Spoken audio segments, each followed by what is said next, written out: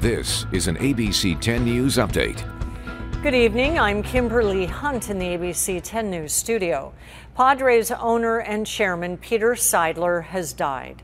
The team opened Petco Park today for fans to pay their respects. Seidler was part of the group that brought the Padres and bought the Padres in 2012 and then took over as chairman in 2020.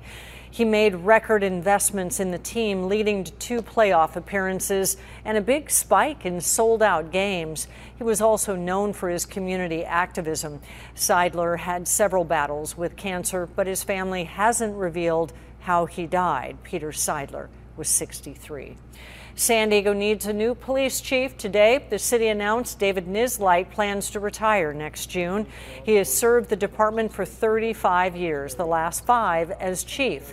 The move isn't a surprise. Nislight has reportedly opted for a city-deferred pension, and that requires him to retire within 5 years of that time.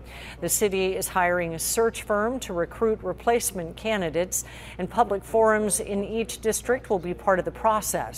The city expects to appoint a new chief in April. New developments in the E. coli outbreak at a North County restaurant. An 87-year-old man has died. County health officials say the man had other health issues. 35 people have gotten sick so far. 10 went to the hospital. They all ate at Miguel's Cocina in Forest Ranch between October 6th and the 18th. The restaurant closed for 10 days but has reopened. The investigation is still underway into what items carried the E. coli.